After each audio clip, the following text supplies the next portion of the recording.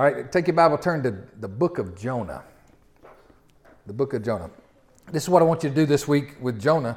I'd like you to take some time. It's going to take you about 15, 20 minutes to read through it.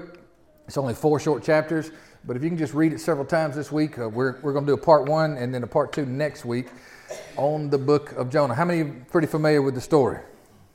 All right, y'all pretty familiar with the story? So this will be part 1. It's about the reluctant prophet, or maybe the rebellious prophet, you might even say. The book of Jonah is the Bible's fish story, you know? And what I find out is that most people know like the first half of the story, and next week we're going to kind of get into the second half of the story, and it's where really the punchline is for all of us. Jonah was a rebellious man who had a real merciful God. Anybody know about that guy? A rebellious heart, had a real merciful God. He's unique among all the Hebrew prophets in the fact that Jonah was sent to the pagans. He was sent to the heathen. He was sent to the Gentile people, really kind of giving a foreshadow of what Jesus would be doing. We see that unfolding in the book of Acts. But that's kind of the unique twist on, he was the only one sent to people who were not part of the Hebrews. So Hebrew to the heathens. Now this is what I want to do. I just want to read just a few verses here and there and stop and tell the story, show you some graphs, pictures, maps, all that kind of stuff. And let's see what God would have us hear from this prophet called Jonah. All right, come on. Stand with me just for the reading of these first 2 verses. All right, verse 1 and 2 of Jonah 1. Now the word of the Lord came to Jonah, the son of Amittai, saying, Arise, go to Nineveh, that great city, and cry out against it, for their wickedness has come up before me. Lord, we thank you for our brother Jonah. Lord, we thank you for the truth that you've got here for us today. Open up our eyes, open up our ears, so that we can hear what your Spirit has for us. Make your word bread today. In the name of Jesus we pray. Amen.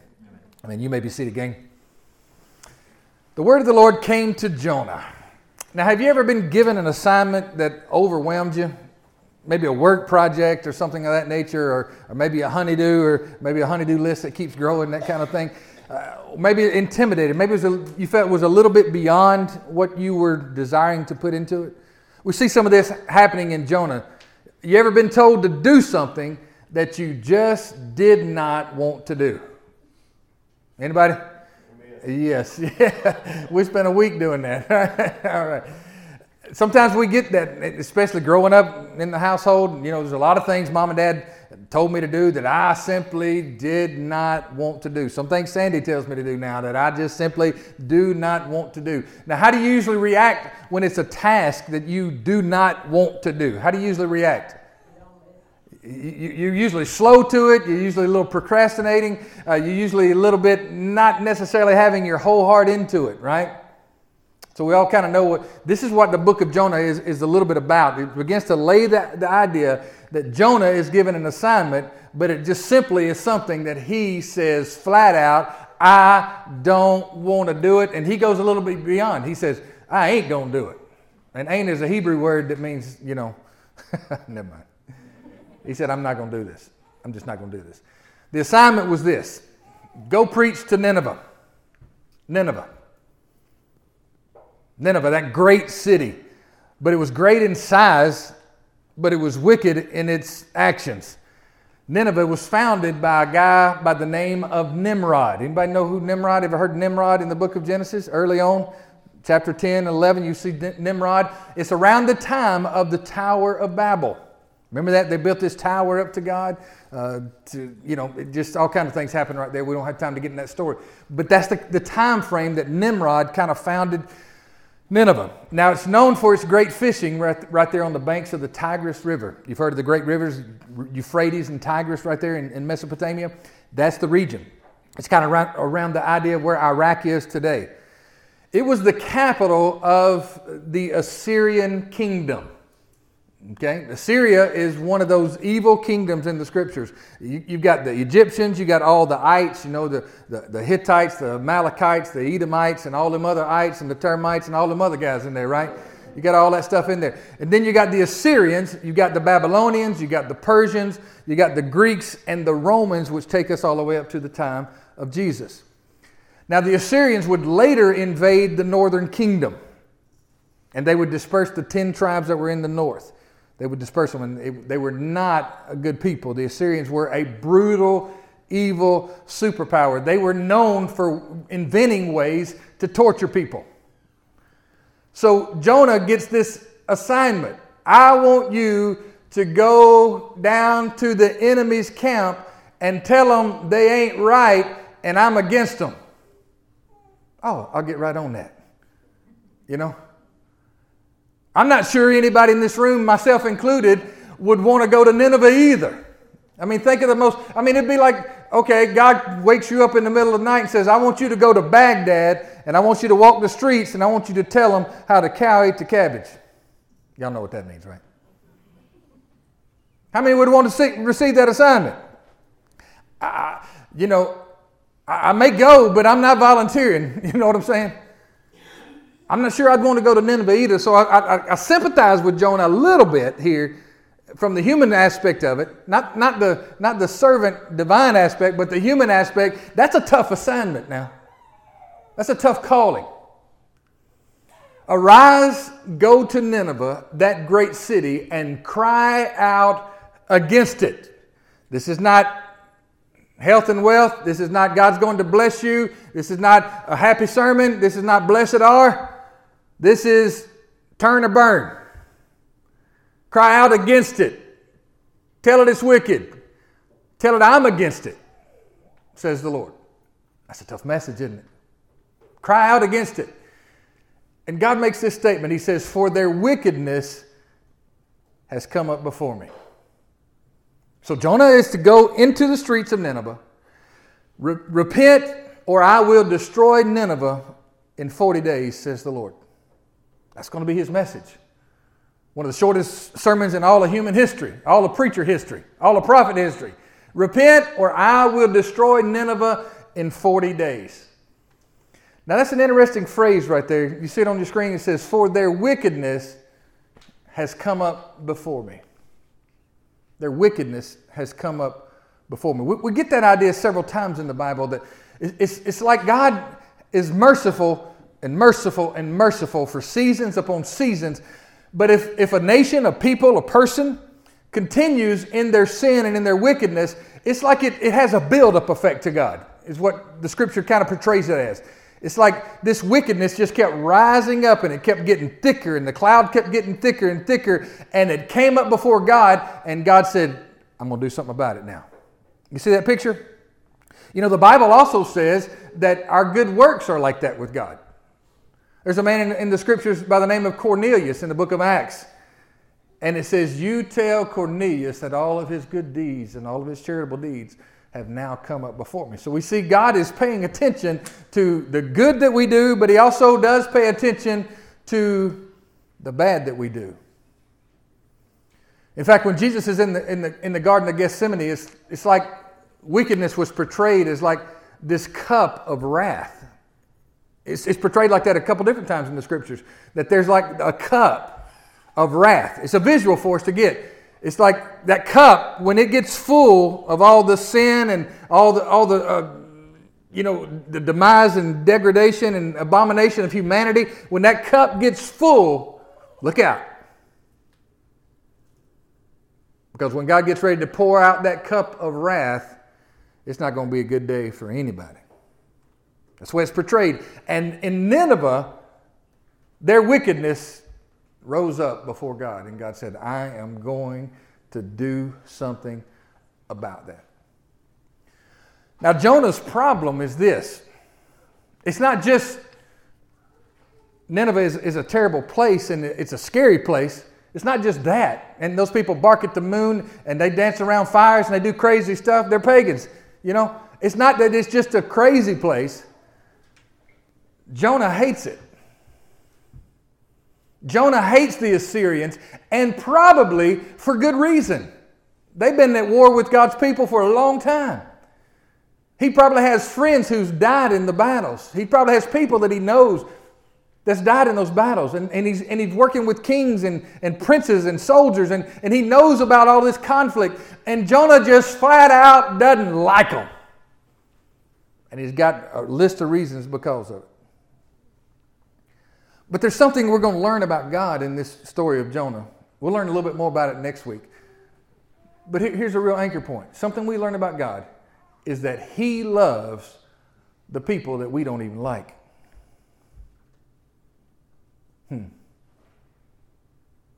He loves the people that we would just soon see destroyed or fall apart or be judged. It's an interesting thing that God looks at Nineveh, He sees their sin, but He wants to save them. Isn't that interesting? Because one day He looked down and saw me in that condition. He said the same thing. Now, verse number 3, let's pick up a little more text. But Jonah arose to flee to Tarshish from the presence of the Lord. He went down to Joppa and found a ship going to Tarshish. So he paid the fare and went down into it to go with them to Tarshish from the presence of the Lord. There's a word that shows up 3 different times in there. Do you see what that is? Tarshish. It's like the writer is saying, so Jonah got up to go to Tarshish. He put it in his mind to go to Tarshish. So we went to Tarshish. You see what I'm saying? I mean, it's telling us this man had made up his mind. I ain't going to do it. All right? Now, here's what's running in Jonah's mind. It says, I'm going to go to Tarshish to flee from the presence of the Lord. Now, what's wrong with that idea? Anybody in the house ever tried to run from God? And you found out He runs faster than you do. And when you get to where you're going, He's there already. Did anybody find that out?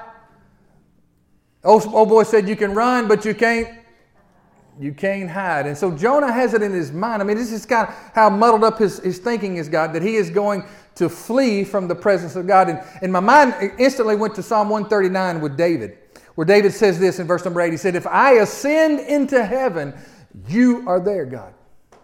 And if I make my bed in hell, you are there. So if you're going to run from God, just know this. You're going to run from Him, but you can't outrun Him. Anybody ever tried that? Anybody ever tried? Maybe you're here this morning and you've kind of been on the run. Or maybe you weren't given an assignment like Nineveh. Maybe you were just given the call to follow. Or maybe the call to do a particular thing. Or maybe just the call to live a holy life.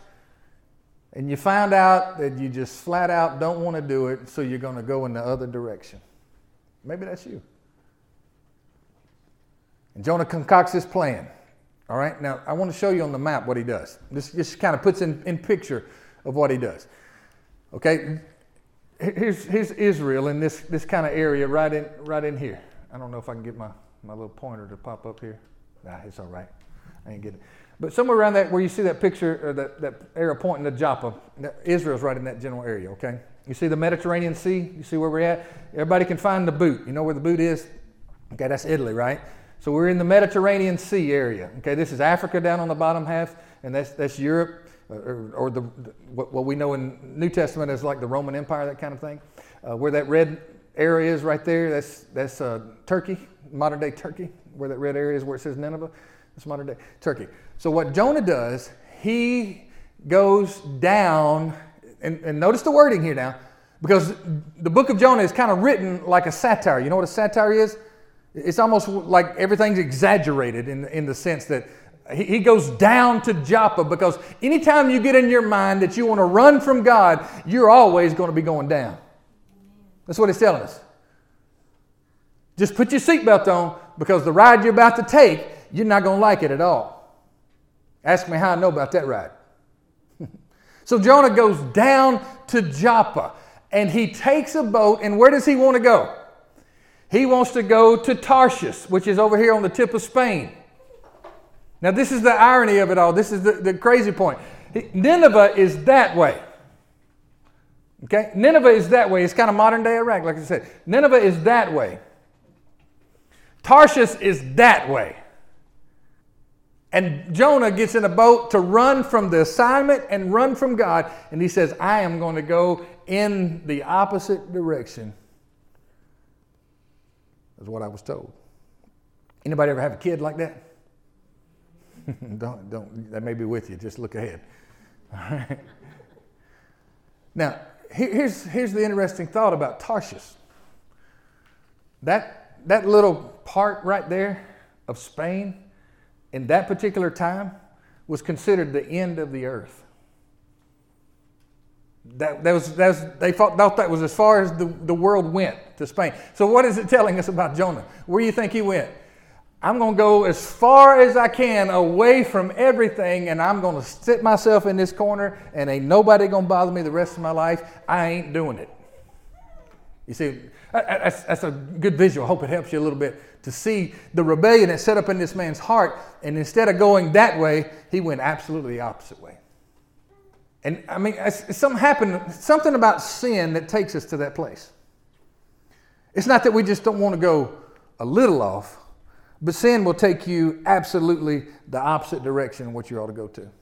That's what happens with our friend Jonah. And it says that when he went down to Joppa, it says this, he paid the fare. Everybody say it with me.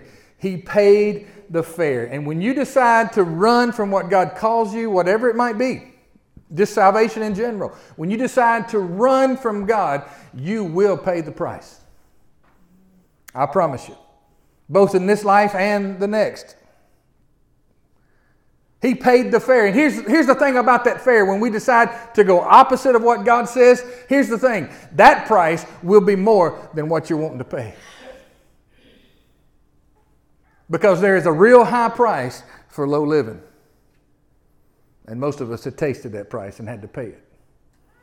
He paid the fare. And then it says at the end about the boat, he went down into it. I mean, he's all in it now. He has totally committed himself to the wrong direction. Okay? Everybody tracking with me? All right. But the Lord sent out a great wind on the sea, and there was a mighty tempest on the sea, kind of like a small hurricane, small storm came up, so that the ship was about to be broken up. You know, God oftentimes sends storms that allow us to get back on the right track.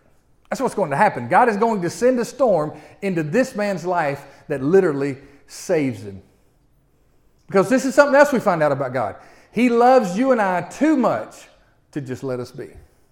That's why he keeps bothering you. Oh, Billy Sunday called him the hound of heaven. You know, called the Holy Spirit the hound of heaven. And when he gets on your trail, you are not going to get him off. The best thing you can do is humble yourself, repent of your sins, and just follow. This storm comes, and storms are oftentimes for us to evaluate and to ask, Lord, what are you doing? What's going on? God sends this storm to save us. Now, I wonder, you know, our nation, it's like all kinds of stormy winds have combined together. Political storm, racial storm, financial storm, healthcare storm, and all these winds started blowing in our nation, and they just started swirling. And we're in a real live hurricane right now in all kinds of ways in our nation. And I wonder now not every storm comes from God. Some storms are just all-out attacks of the enemy. There's no doubt about it. Some storms are just part of life. But there are storms that God sends to shake us and to wake us. I wonder now. I just wonder. Just meditating, just kind of like you are, in all this stuff we got going on. Personally, nationally, locally. Is God sending a storm to wake up our nation? It's an interesting thought. It's one worth pondering, isn't it? Either he's sending it or allowing it. And could it be that God is allowing this storm that we're all going through together to wake us up from the possibilities of what can be? Because if you want to watch the news today and see some clips on your social media, you got a picture of the possibilities of what can be if we don't wake up. And it's not going to be good. So maybe God in His mercy is allowing all of this. Maybe we needed all this. I don't know. I hate to think about it because we've had a ton of loss of life and loss of income and wealth. But what if this storm is God's way of saying, America, wake up. Wake up and return to me. I told you to do this. You're going the wrong direction. I don't think it's only a possibility. I think it's a truth. He's given us opportunity. And perhaps you're in a storm personally, because all the press has gotten on all the national stuff going on, but our lives are still going on. Some of us are in health crises, financial crises, family, relationship issues, all kind of things going on in our own personal lives outside of all this other stuff. Is God trying to get our attention? It's a question worth asking, I promise you. Ask Him. Ask Him. Get some more text. Verse number 5. Then the mariners were afraid, and every man cried out to his God and threw the cargo that was in the ship into the sea to lighten the load. But Jonah had gone down into the lowest parts of the ship, had lain down, and was fast asleep. So the captain came to him and said, "What do you mean, sleeper? Arise, call on your God. Perhaps your God will consider us so that we may not perish."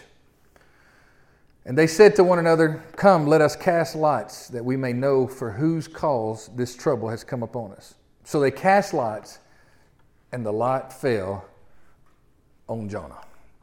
Now, did you see all the irony that's in all that? I told you this was kind of like a satire. There's a lot of irony here. You got the pagans doing the things that are right, and you got the prophet doing everything that's wrong. You see that? It really is a picture that this part of the world is trying to be right, and God's people are not doing the right thing. You see the irony? See, the pagans pray, the prophet does not. The pagans work, the prophet's asleep. The pagans are aware that God is doing something. And, they're pagans. They're calling on every god they know whose name it is. They're aware that this is some kind of divine happening. They're aware of that. The prophet just simply ignores it all. The pagans know that somebody's disobedience has caused this storm. Isn't that something when the pagans have more discernment than the prophet? God help us not to be true for the church. Well, the storm got so bad that they said they needed to lighten the load. Storms kind of do that for you. Storms reveal to you and I what really is important in life. I hope in this last 4 months, has it been 4? March, April, May, June, July, 5. It's been 5 months, really. We've been going through all this nastiness. I hope that all of these storms that's happening right now, I hope they have revealed to you what's really important in life. I hope it's revealed to you some things that need to be lightened up. You need to lighten up your load a little bit. Whether that's your schedule, whether that's your financial stuff, no matter what it is, all the things that kind of clutter into our life. Storms tell us, hey, this is essential. In fact, we come up with those kind of words nowadays. This is essential and this is non-essential. Storms help us lighten our load a little bit. That's what happens. And I saw that phrase and I thought, Lord, could this be some of what you want out of us? That we really learn to lighten our load a little bit? Well, they do this ancient practice. Maybe they crawl down to the bottom of the ship there with Jonah. I don't know. But they do this ancient practice called casting lots. Anybody ever drawn straws? You ever done that kind of thing where whoever gets the short straw, they got to do the dishes, that kind of thing? It's kind of similar to that process. Something similar to that. It's really kind of a form of, they cast out the lots and boom, there it was, and it was pointing straight to Jonah. Jonah, everybody knows now. Jonah's been knowing this. He's been asleep in a depression, mad because he ain't getting to Tarshish. He knows God just interrupted his little vacation. Everybody now knows that Jonah was the reason. And verse 8, let's read several of these scriptures right here. Just piecing the story. You just listen real well. Then they said to Jonah, "Please tell us, for whose cause is this trouble upon us? What is your occupation? What do you do for a living, man? Where did you come from? What is your country, and of what people are you?" So he said to them, "I am a Hebrew, and I fear the Lord, the God of heaven, who made the sea and the dry land." And then they were exceedingly afraid. Can you see them all maybe there's 10 or 12 of them in the bottom of that ship? And they all just like, whoa. you're a prophet and you're running from God. What in the world is wrong with you? And you put us in the middle of all your chaos? Are you serious, man? And if you've ever been around a bunch of guys on a boat, they're usually not the most diplomatic guys in the world. You know what I'm talking about? And I can guarantee you there's probably Joe on the other side over there. They're having to hold him back because he's ready to throw him overboard anyway. You know what I'm talking about? You got guys like that on your crew. It says, why have you done this? For the men knew that he fled from the presence of the Lord because he told them. Then they said to Jonah, what shall we do to you that the sea may be calm for us? 2 or 3 guys raised their hand in the back and said, I got a couple ideas. For the sea was growing more tempestuous. Verse number 12. And Jonah said to them, pick me up and throw me into the sea, and then the sea will become calm for you. For I know that this great tempest is because of me. And now I want you to see the goodness in these pagans' hearts now. See the goodness. Nevertheless, the men rowed hard to return to land, but they could not. See, they wanted to save Jonah. Man, I hear what you're saying. We throw you overboard. Boy, that's extreme even for us. But we're going to just try to fight through this thing. We're going to try to work through this thing. It says, but they could not. For the sea continued to grow more tempestuous against them. Therefore they cried out to the Lord and said, we pray, O Lord, please do not let us perish for this man's life. And do not charge us with innocent blood. They're getting ready to throw him over if you didn't figure that part out. For you, O Lord, have done as it pleased you. So they picked up Jonah and threw him into the sea. And the sea ceased from its raging. Now, watch what these pagans do. Then the men feared the Lord exceedingly and offered sacrifice to the Lord and took vows. There's another ironic thing right there. The pagans are there offering a sacrifice to God and making promises to Him. Oh, you got me out of this. I'm going to serve you now. You are the God of heaven and earth. You are the God of the sea and the dry land. We're going to, and they're making vows to God, and Jonah is breaking vows to God. You see it? In verse 17, now the Lord had prepared a great fish to swallow Jonah. And Jonah was in the belly of the fish 3 days and 3 nights. Isn't that interesting language? 3 days and 3 nights. You've heard that somewhere before, haven't you? The Lord prepared a great fish. You know what? If the storm won't change you, then God's got a nice little dark place for you to live in for a little while until you can get it straight. I've learned that in my own life. So the storm didn't change this man's heart. So God prepared phase 2, angels. Phase 2 is now active. And there's a great fish. Now scientists have been bumfuzzled by this, and all these rational thinkers think, how in the world could a man live in the belly of a fish? Well, there's one key word right there that nobody seems to pull out. The Lord had prepared. The Lord measured up Jonah. He said, okay, you're 5'9", you weigh about 180 pounds. I'll make one just right now for you. Just right size right now.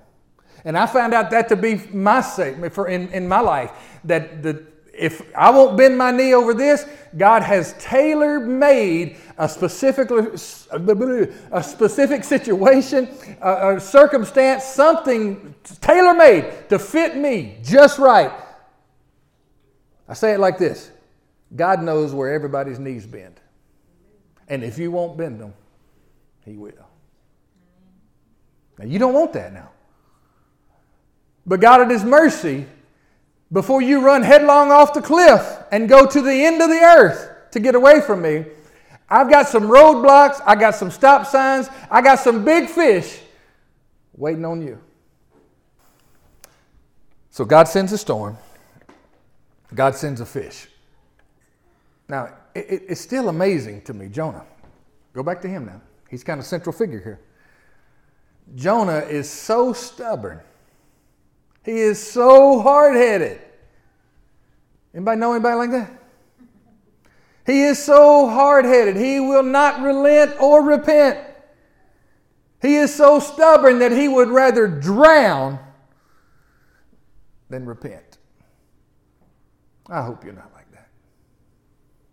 I mean, we may be slow learners, but let's get there. We may be slow to get there, but let's get there. But Jonah said, I'd rather die. God said, that's not the plan. So chapter 2 is an interesting chapter in the Bible because it basically is a prayer. Now, when you read prayers like that, they're kind of holy moments. Now, you're getting a peek into somebody's holy sanctuary, so to speak. All of chapter 2 is a prayer. Go read it. Go read it this week. We're not going to read the whole thing now, but read it this week and see what he prays. Jonah prays finally. Everybody say finally. Finally, he prays. He could have prayed in Joppa when he found out how much it's going to cost. He could have prayed when the wind started blowing, knowing good and well he was the cause. He could have prayed when those men started throwing their livelihood over the boat. He could have prayed when they cast lots and it all pointed the fingers to him. He could have prayed when 3 of them had a hold of his legs and 2 of them a hold of his arms, ready to sling him in the water. He could have prayed. But he waited. But finally, Jonah prays. In fact, the first verse says this. Then Jonah. You see that idea? But God, then Jonah prayed to the Lord, his God, from the fish's belly. My personal experience, you can have some real deep conversation in the fish's belly. That's what happens to this man. Part of his prayer is this. He says, I cried out to the Lord because of my affliction. And he answered me. Out of the belly of Sheol, or the belly of death, I cried. And you heard my voice. Then verse number 10 says this. So the Lord spoke to the fish. After how long was he in there? 3 days and 3 nights, right? And that's a long 3 days. And you know what I found out about them 3 days? Them 3 days will last as long as it takes for you to humble yourself. Because I've had some 3 days that turned into 2 years. You know what I'm talking about? The Lord spoke to the fish. Here's a good word for you. And it vomited Jonah on the dry land. What a testimony now.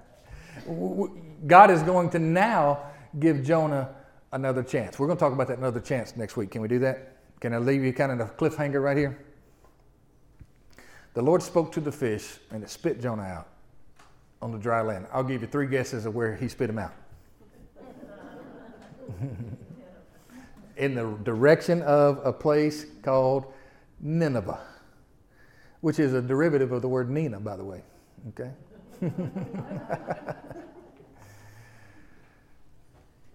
Now, let's fast forward to Jesus. Jesus mentions Jonah in his teachings. In Matthew 12, verse 40 and 41, Jesus says this, for as Jonah, the scribes and Pharisees came to him and wanted a sign. And he said, a wicked and adulterous generation asked for a sign. And he said, you're not going to get any other sign than that of the prophet Jonah. So this was meant to be a sign to all the people of all of history, especially the Hebrew people.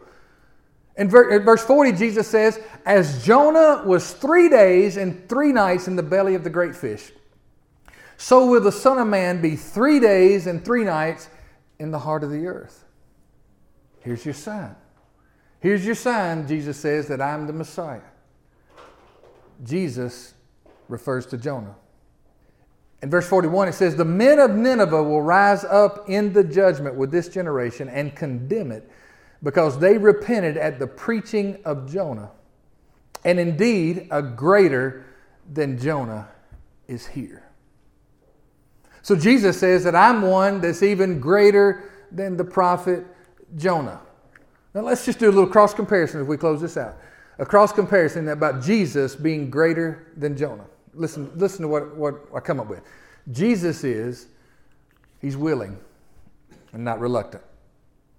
He's obedient and not rebellious. He's compassionate and not indifferent. He desires mercy and not judgment. Because one of Jonah's problems was he didn't want God to have mercy on them. He wanted God to just burn them up. You ever felt like that about somebody? Well, Jesus is better than that. Thank God he's better than that, because he's the one that has the right to call judgment down. Jesus promises to be with us through it all. He's never going to leave us nor forsake us. Jesus loves sinners. He loved those pagans on that boat. He loved those pagans in Nineveh. But here's the good news too. He also loves the wayward saints. All the striving you see with the scribes and the Pharisees, they were wayward saints. They were God's people who had went astray. And Jesus struggles with them, tries to pull them in. He loves both saints and sinners. And Jesus brings complete salvation. And here's the wonderful thing. He's glad to do it. Jonah's going to go with a grimace face.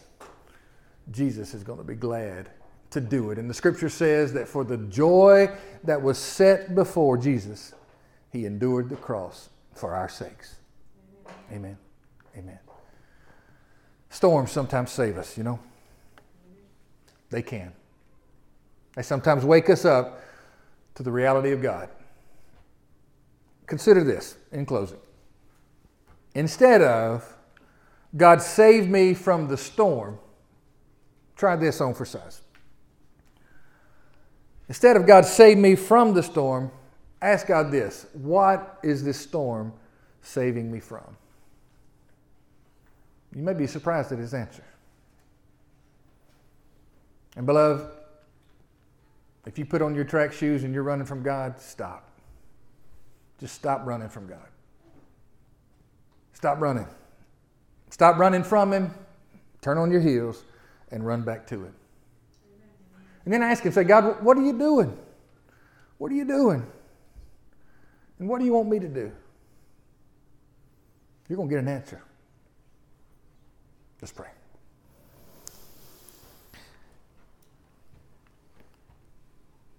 Lord, we thank you that you're just ever merciful to us. You always seem to strive with us, contend with us, pull us, draw us, convict us, speak to our hearts through circumstances, through people, through whispers, through your Spirit. You speak to us in so many different ways. And Lord, I pray as your people that you would take the stubbornness right out of our hearts. Help us, Lord, to just give that to you, that old hard heart that's gotten that way over years, over cynicism, over difficulty, over troubles and tragedies that's happened. Give us that tender heart that can hear you, Lord, and that tender heart that's just more than willing to do what you require, to do what you ask. Thank you for the striving that you do with Jonah here, for it gives us great hope that you're not going to give up on us. Thank you, Lord.